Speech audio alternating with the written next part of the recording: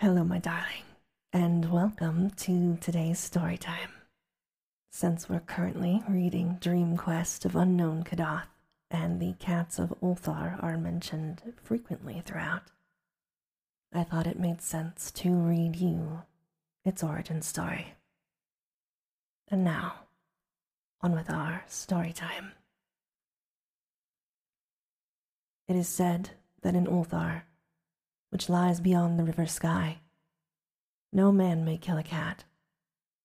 And this I can verily believe, as I gaze upon him who sitteth purring before the fire.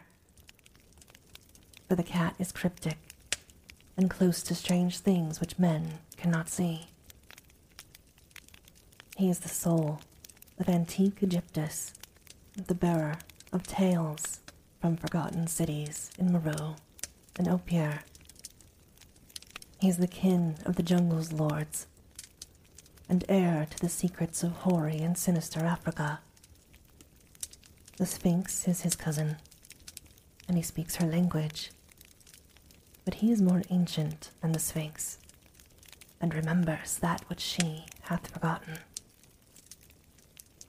In ULTHAR, before ever the burgesses forbade the killing of cats, there dwelt an old cotter and his wife, who delighted to trap and slay the cats of their neighbors. Why they did this, I do not know, save that many hate the voice of the cat in the night, and take it ill that cats should run stealthily about yards and gardens at twilight. But whatever the reason, the old man and woman took pleasure in trapping and slaying every cat which came near to their hovel. And from the sounds heard after dark, many villagers fancied that the manner of slaying was exceedingly peculiar. But the villagers did not discuss such things with the old man and his wife, due to the expression on their withered faces, and because their cottage was so small and so darkly hidden under spreading oaks at the back of a neglected yard.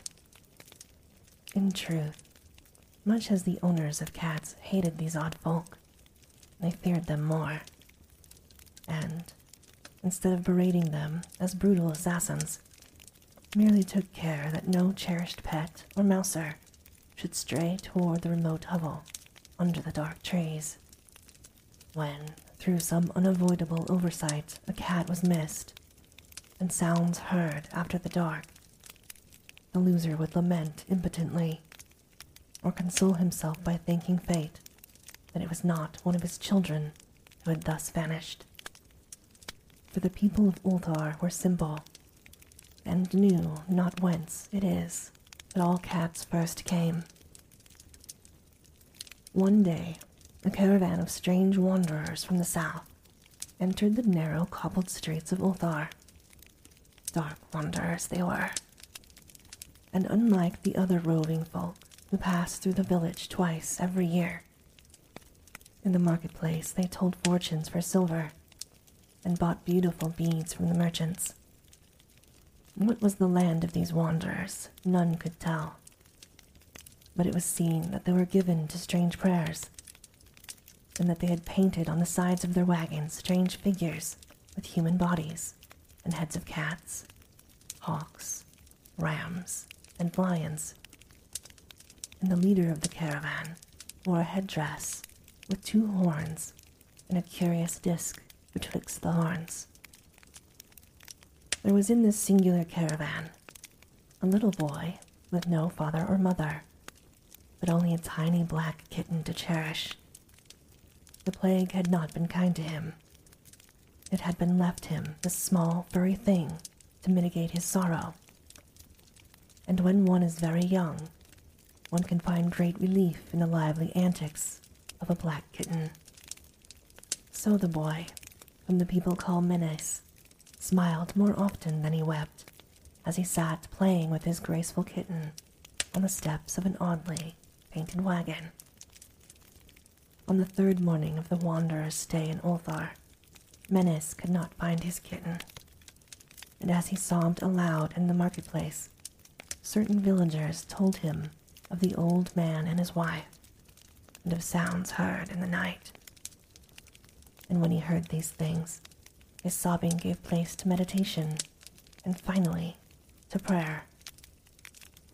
He stretched his arms out toward the sun and prayed in a tongue no villager could understand, though indeed the villagers did not try very hard to understand, since their attention was mostly taken up by the sky and the odd shapes the clouds were assuming. It was very peculiar, but as the little boy uttered his petition, there seemed to form overhead a shadowy, nebulous figure. Exotic things, hybrid creatures crowned with horn-flanked discs. Nature is full of such illusions to impress the imaginative. That night, the wanderers left ULTHAR and were never seen again.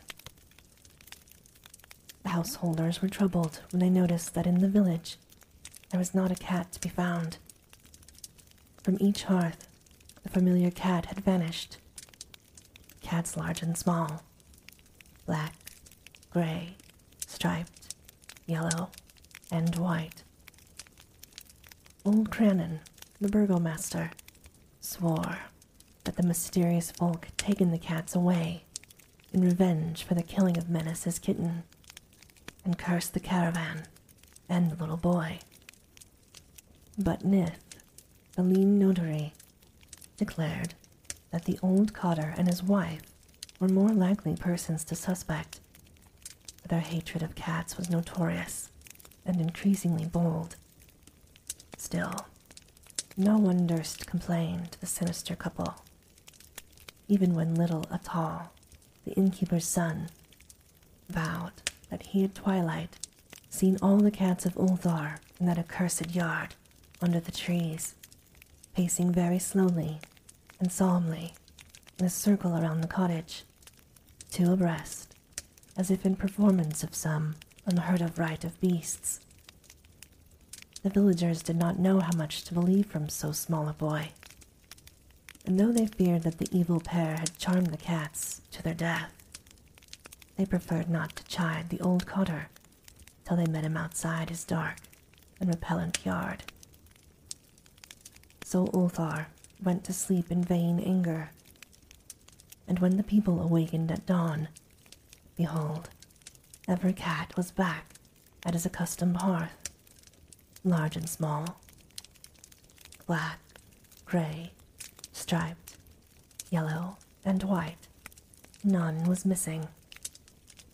Very sleek and fat did the cats appear, and sonorous with purring content. The citizens talked with one another of the affair, and marveled not a little. Old Crannon again insisted it was the mysterious folk who had taken them, since cats did not return alive from the cottage of the ancient man and his wife. But all agreed on one thing, that the refusal of all cats to eat their portions of meat or drink their saucers of milk was exceedingly curious. And for 2 whole days, the sleek, lazy cats of ULTHAR would touch no food, but only doze by the fire or in the sun. It was fully a week before the villagers noticed that no lights were appearing at dusk in the windows of the cottage under the trees. Then the lean Nith remarked that no one had seen the old man or his wife since the night the cats were taken away.